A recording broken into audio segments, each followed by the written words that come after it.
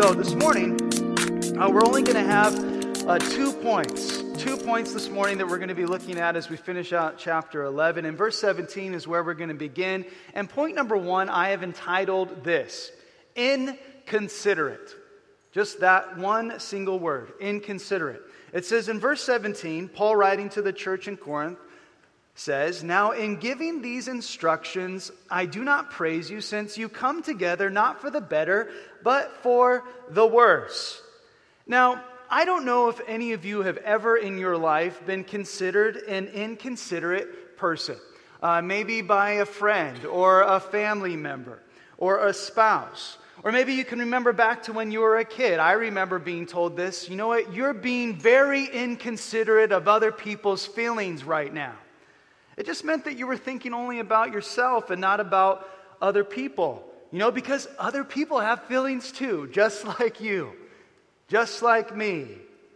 This section that we're heading into this morning has to do a lot with the members of the church's interpersonal relationships. Now, it's been said, and I don't know if you've heard this, that church would be absolutely amazing if it weren't for the people. And people laugh about that and like, well, what would it be if it weren't for the people? You would say, well, absolutely, that's right. There wouldn't be a church if it weren't for the people, but people have problems, and people sometimes don't do what they're supposed to be doing. And it happens even in the church. And we can laugh about that and maybe go as far as to say, man, that is so true. This church would be so perfect if nobody attended it. And that's why they would go on to say, well, you know, if you ever find the perfect church, please don't attend it because you'll ruin it. And that's the way that it goes. So why is it, do you think, that people in church just don't get along? Is it because they get offended or because they're offending others? Or is it because people are doing things that they ought not to be doing and so that affects other people? Well, there's a lot of things that I think go into it. Is it because of people talking about other people behind their backs? Now, I don't know if you've ever been gossiped about. It's not a nice feeling at all. I know personally what that feels like, where you walk into a room, and I remember even in school, back in the day in high school, if you were, had people talking about you, and you would walk through the locker hall, so to speak, the hallway and all the lockers, and people would look at you, and you just felt that they knew something about you that you didn't know about you. And it was just a terrible feeling, and it's actually very hurtful. But what do we do when we have people that are supernaturally empowered, which are Christians, filled with the supernatural power of the Holy Spirit, that are acting naturally instead of supernaturally? I mean, it's in our sinful nature to act naturally. I hope we all understand that. It is very natural to sin. It's very natural to respond in a way that is not supernatural. It's very natural for us to do and to say things we ought not to be doing or saying. But I'll tell you, if that doing and saying is directed at us, oh, watch out, because then the gloves come off at that point. We're going to get into it. And then we'll see these rifts and divisions in the church where it's really like family members not talking to family members and friends no longer being friends. And quite frankly, the enemy wins. The enemy wins. Because I think in any church body that is seeking the Lord and where the Word of God is being taught, that church body is an enemy to our enemy, who is Satan. Where there are a group of men and women that have been brought together that collectively are accomplishing more than what they could by themselves. They're going to go further than they could by themselves. The enemy sees that as a threat. And this is something that's very, very sad to see. Paul wrote to the church in Ephesus in chapter 4, verses 1 through 3. He wrote and said, "I therefore, the prisoner of the Lord, beseech you," or I beg you, "to walk worthy of the calling with which you were called, with all lowliness and gentleness, with long suffering, bearing with one another in love, endeavoring to keep the unity of the Spirit in the bond of peace." Paul writes and he begs them to live, to walk worthy of the high calling that God has placed on their lives to fulfill. To do what's appropriate for you because of your high calling by the Lord. He says in Ephesians to walk with lowliness, or really that can mean in the Greek language to have a humble opinion of yourself and a deep sense of one's moral littleness. How about that? He also adds to lowliness gentleness, being gentle with people in word and in deed. You're meek and you're mild. So the way that you treat people and the way that you communicate to people is gentle. He also says long-suffering. It means that you're patient with people. You endure their shortcomings. You endure with those mistakes and failures that they make. You're a steadfast friend. This is as opposed to a fair weather friend. Like, hey, if everything's cool, we're cool. If something's wrong, then, we're over. It's done. This long suffering also means that we're slow in avenging wrongs. Now, when I was in high school, and I think this definitely carried into college and to young adulthood, nobody messed with me. And if they did, they'd pay. I don't know how I'd make them pay, but one day they would pay. And we had this saying where, we didn't get even, we got ahead. And I don't know how it's going to work, but one day I will be your boss and I will fire you. I don't know how that's going to happen, but that is something that I'm going for. And I can tell you right now that is not a characteristic of the fruits of the Holy Spirit. Just in case you were wondering, that's not good. It's wrong. Again, in Ephesians 4, Paul lists these characteristics of the follower of Jesus Christ walking worthy of his calling. And he connects verses 2 with 3 by saying, bearing with one another in love, endeavoring to keep the unity of the Spirit in the bond of peace. When he says bearing with one another, it literally means to hold each other up, to sustain each other with love. That I'm going to help prop you up when you're falling. I'm going to be that steadfast friend. I'm going to bear with you. I'm going to bear with one another. See, the natural man responds to when something comes their way that somebody has done that's inappropriate or that's wrong. They would say, hey, watch me pull the love right out from underneath them. Whew, just like that rug. Watch me chop off the love at their knees. And we can find ourselves not coming together as the body of Christ for the good, but for the worse. And that's what Paul's going to be addressing here. And hopefully, as the scripture is given and we know from Corinthians that there were a lot of problems and those things were written to correct certain problems in the church, it can also be a great thing that's not just corrective, but preemptive. Where, especially, in our church, where we can see this preempting problems that may arise in the future. And it says in verse 17, now in giving these instructions, I do not praise you. This is back now in 1 Corinthians 11. I do not praise you since you come together not for the better, but for the worse. And as the body of Christ, we should be coming together because we are the body of Christ. A body doesn't work properly if it's disjointed, when it's out of joint, when it has its nose out of joint. Now, I don't know if you've ever had anything dislocated before, but it's painful. I remember back when I was 16 and rollerblading was cool. And I was very, very inept in rollerblading. My brothers happened to be very proficient and they're going off ramps, and it was when, the X Games were super, popular with that certain sport. And so all of us kids were getting rollerblades and lacing them up. And I hadn't had my rollerblades for about a week before I was trying to keep up with my brothers and hit a grease slick that was on the street. That a car, I guess, leaked oil or whatever. And my entire ankle popped out. And that was the most painful. I had never actually felt such pain in my entire life. It was more painful than a woman giving birth. Okay, maybe not that bad. I just want to make sure you guys are paying attention this morning. But not only did it make my ankle kill, but my whole body hurt. My whole body hurt. Referred pain, and you see this, a dentist might talk to you about referred pain if you have a toothache and you feel it in some other part of your body. But referred pain is the term given when you feel pain in other parts of your body from a different location that is painful. The same applies for the church. Even as you might have a sore elbow, but my hand hurts too now, or I had my ankle pop out and my whole body ached, or whatever it might be. It's the same for the church. See, it's not just you or the other party that's affected by whatever it is. It's the whole body. And if there's an area in the church where there's something that's taking place that's not right, it's not just affecting those parties, it's affecting the entire body. See, spiritually, when something wrong takes place, that effect is felt immediately. Publicly, it may take some time before it makes its way to the surface, but if things aren't taken care of before you know it, it's not better, it's worse. It's worse. And he says in verse 18, "For first of all, when you come together as a church, I hear that there are divisions among you, and in part I believe it." Interesting. I don't know if you know the Greek word for church. It's ekklesia. Ekklesia. And it means the gathering or an assembly of Christians who have this, the hope of eternal salvation through Jesus Christ, and are gathered together for worship in a religious meeting.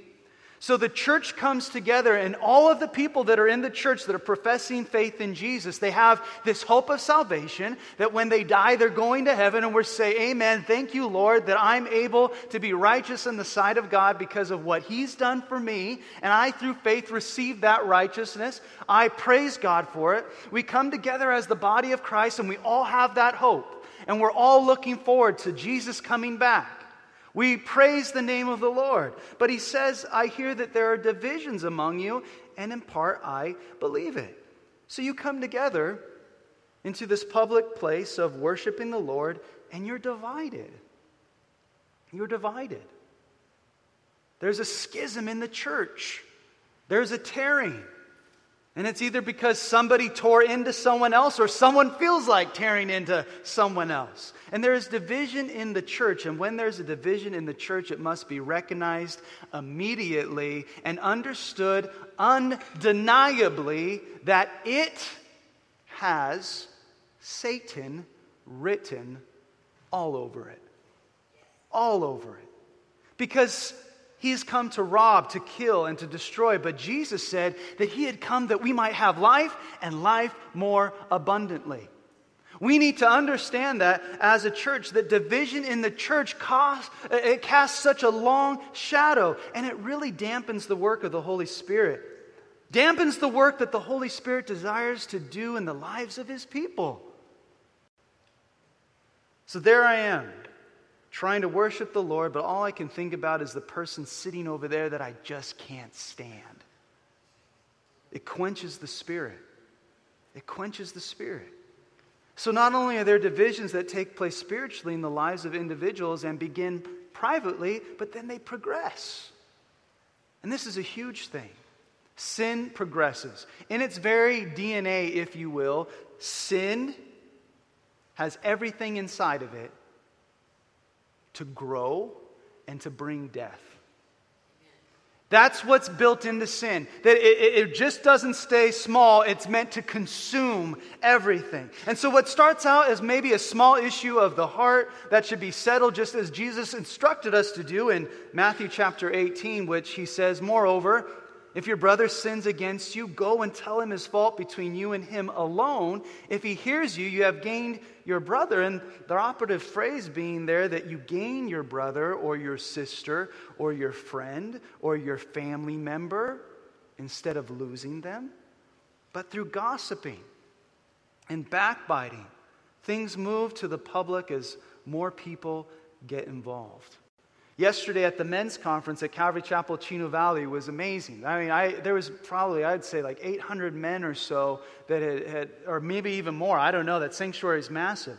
And one of the things that we were talking about in my session was we talked about gossiping a little bit, where these three men decided to get together and to confess their sins to one another so that they might pray for each other and be healed. And, you know, the first guy gets up there and or in the group and he starts to speak and he's like, "Yeah, you know, I just struggle with alcohol.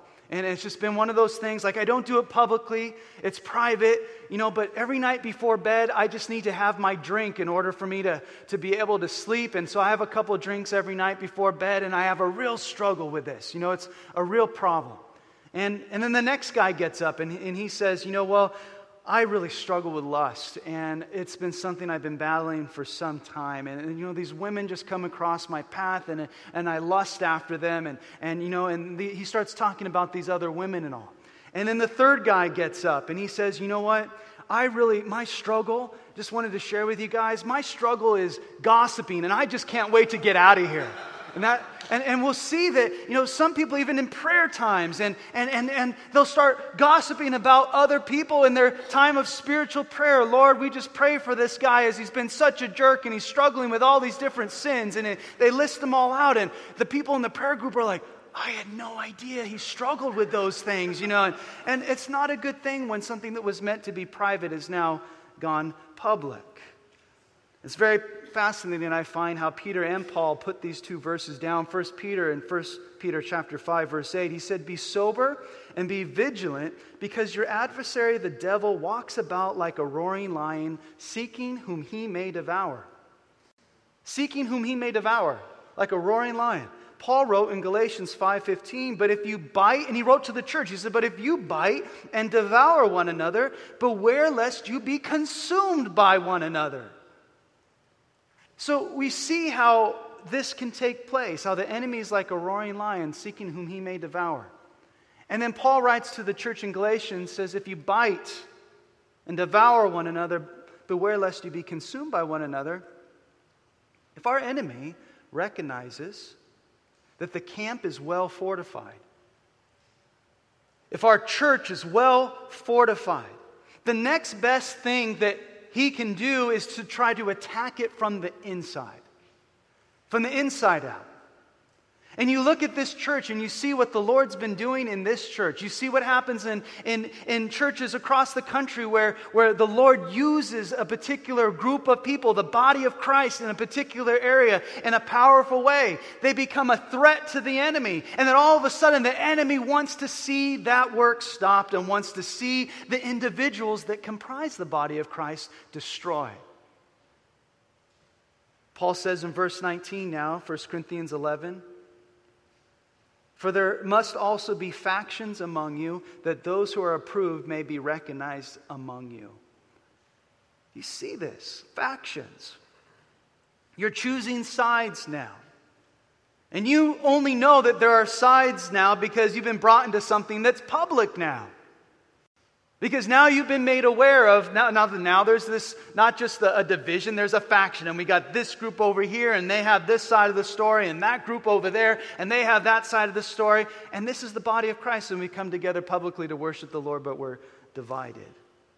And the word that is used here, factions, it's used to describe dissensions that arise from opinions that get etched into stone. They become factions, a group of people that follow their own tenets or roll in their own clique or party. They don't talk to other people or mingle with others that are not in their circle of thought about that matter. I think it must just break the Lord's heart and make the devil overjoyed. You saw this in Judaism, the Sadducees and the Pharisees, they hated each other. Brothers, following the same God. You can see this happening in modern day churches as well, and I think that it does break the Lord's heart, but we know that the enemy rejoices over that because that's exactly what he has come to do. When the Lord's people become divided, when they no longer can just be cool with people, and that's just street slang for being loving to people. When we're not considering other people's feelings in the things that we say and that we do. And you know what? And that goes both ways. Those that are initiating it and the ones that are reacting to it. There's two sides to every story. The people that have done the thing, the people that have responded to it.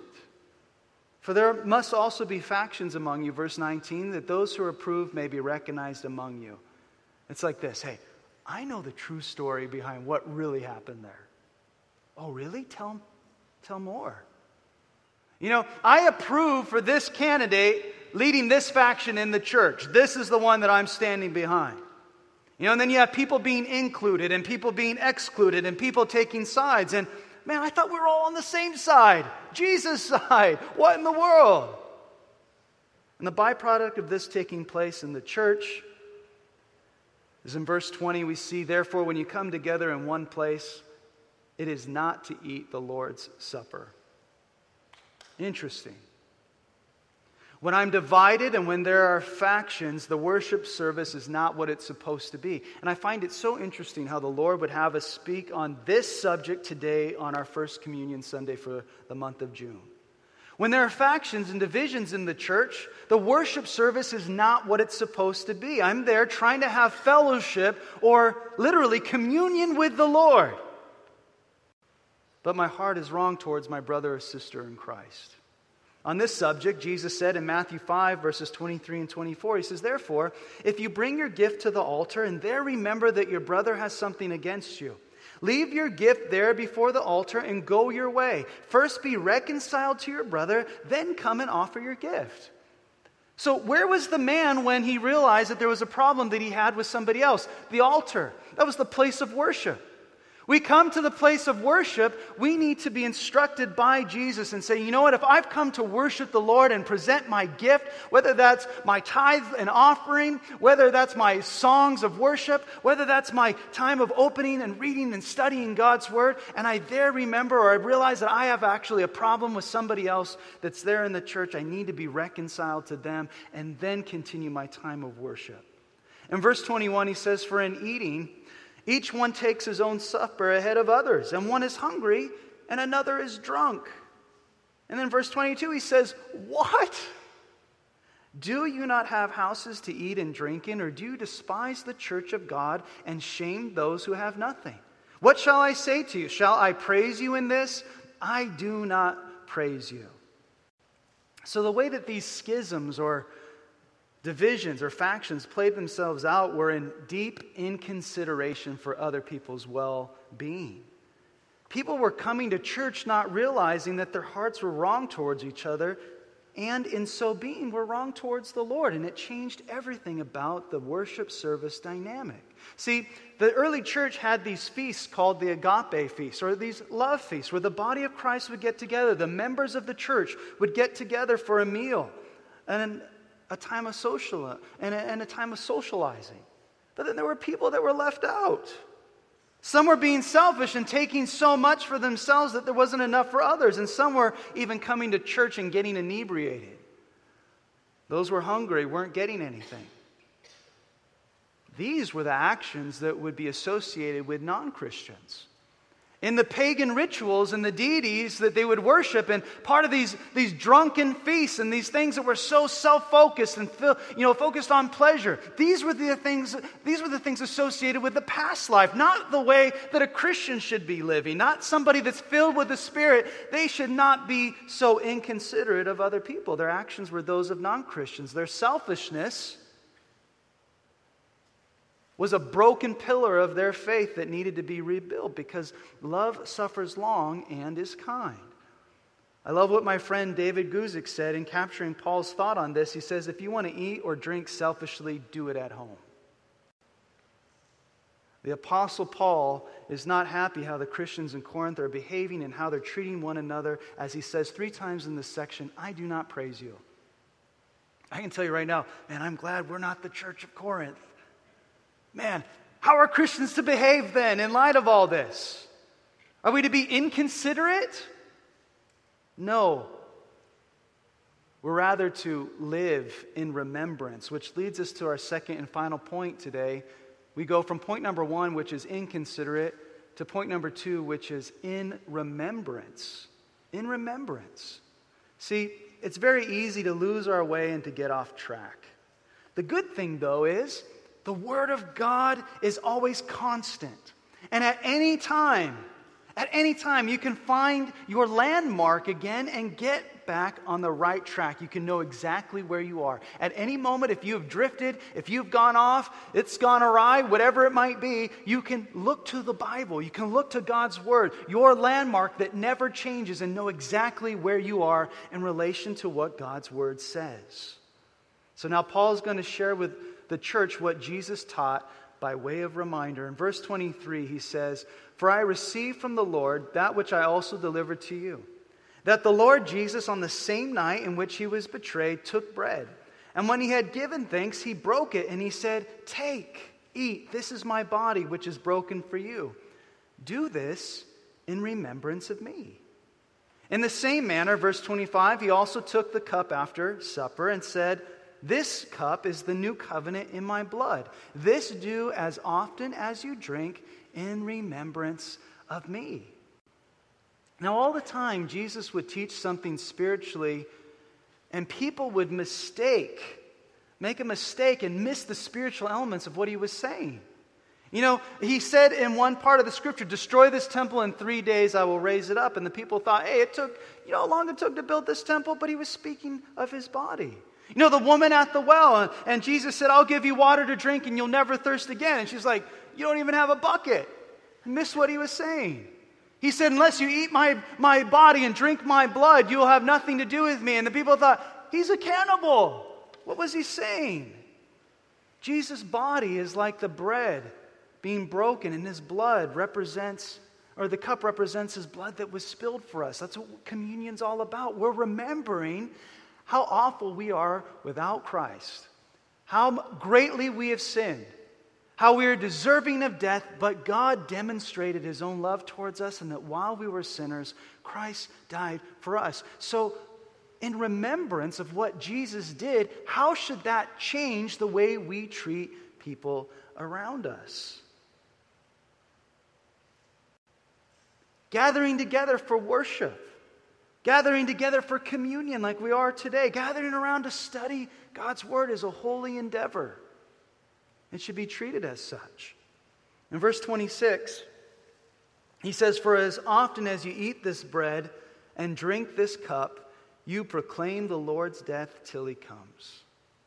So every time we remember what Jesus did for us on the cross through this act of communion, we're doing so in remembrance of what he did. We're proclaiming his death to the world until he comes for us. We're proclaiming what Jesus did. It was a known fact. It is a literal fact that Jesus died on the cross for the sins of the world, and we're proclaiming what that means to the world. We're proclaiming the very thing that defeated Satan. We're proclaiming the very thing that made passage to heaven possible. We're proclaiming the very thing that saved us from our sins.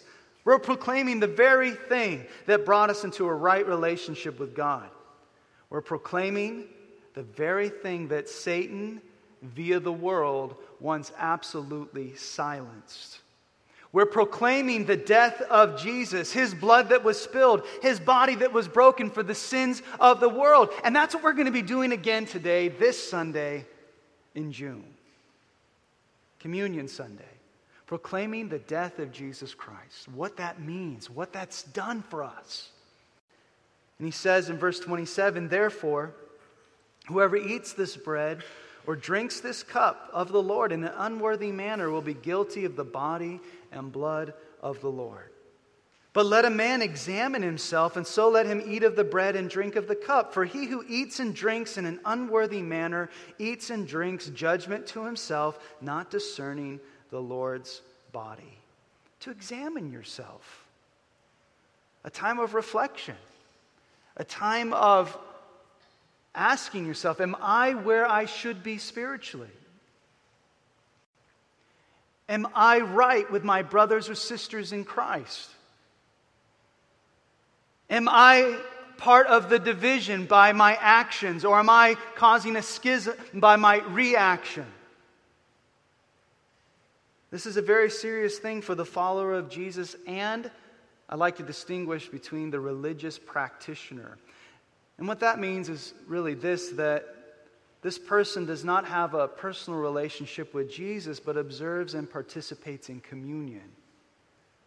Partaking of communion in an unworthy manner is a very serious and terrible thing to do. You're basically saying, okay, well, this bread represents the body of Jesus that was broken for me. And this cup represents Jesus' blood that was spilled as they lashed his back, as they put that crown of thorns on his head, and as they nailed him to that cross, and as they speared his side. That's what this cup represents. And so I'll take the bread knowing that it represents his body that was broken for us. I'll drink the cup which represents his blood that was spilled for us, but then I reject it personally. I don't receive Jesus as my Lord and Savior. I don't put my faith in him. But even as well for the follower of Jesus, to take communion in an unworthy manner, you're not respecting and loving the body of Christ as you should, and thus not in a right place to observe communion. Yeah, okay, that's grape juice. and little matzah bread or whatever. Like, we're going to have that today as part of communion. Is it just something that we do? Is it just something religious that we do? Or does it mean something? It's a very serious thing.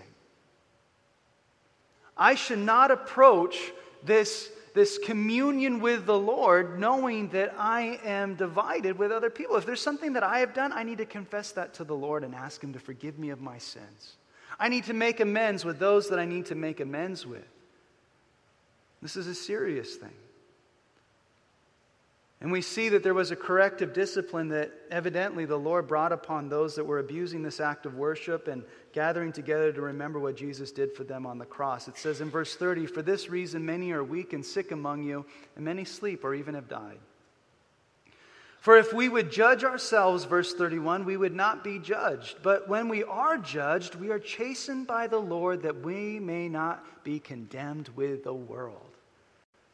Now, today, maybe you've had people that you've had a problem with. Maybe there's things that are going on in your life where you say, well, you know what, I maybe have not handled this the way that I should have handled this, or maybe I was the cause of this and I shouldn't have done this. This was wrong. It's caused problems. It's rippling, whatever it may be. Judge yourself. That time of reflection is a great time for you to be like, all right, Lord, I'm honest before you, and as quickly as I want to point the finger at other people, I have the same amount of fingers pointing back at me. Lord, for what I did and how I played a part in this, Lord, would you forgive me? And the Lord, He'll have His hand of conviction upon you, and He'll use certain things to get your attention. It's because He loves you and He cares about you. And if you feel like you've been under a spiritual attack where, maybe you're a part of something that's causing division, or maybe you feel like you're just bumping heads with people or whatever, I would first of all like to encourage you to let you know that if Satan is attacking you in that area, it means that you're making a difference. That you're doing something that's right. And that you're part of something that's bigger, that's doing something that's right on. Because Spurgeon said, the devil never kicks a dead horse. And so if you're active and you're doing something that's right, know that there's going to be opposition.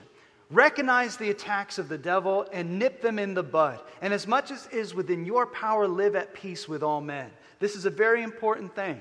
And if the Lord chastens you, it's because He loves you. As it says in Hebrews 12, verse 6, it says, "For whom the Lord loves, He chastens and scourges every son whom He receives."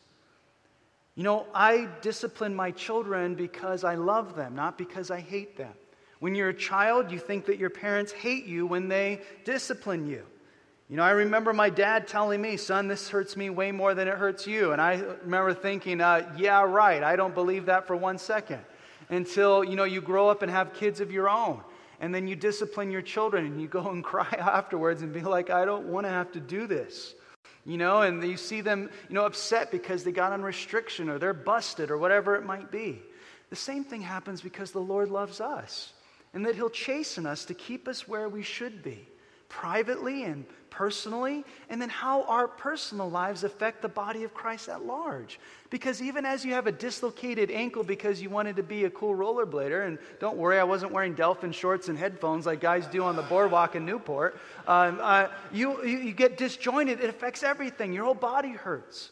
And the same thing happens with, the body of Christ. When things are disjointed, they don't work properly, and you feel the pain as it ripples throughout the body.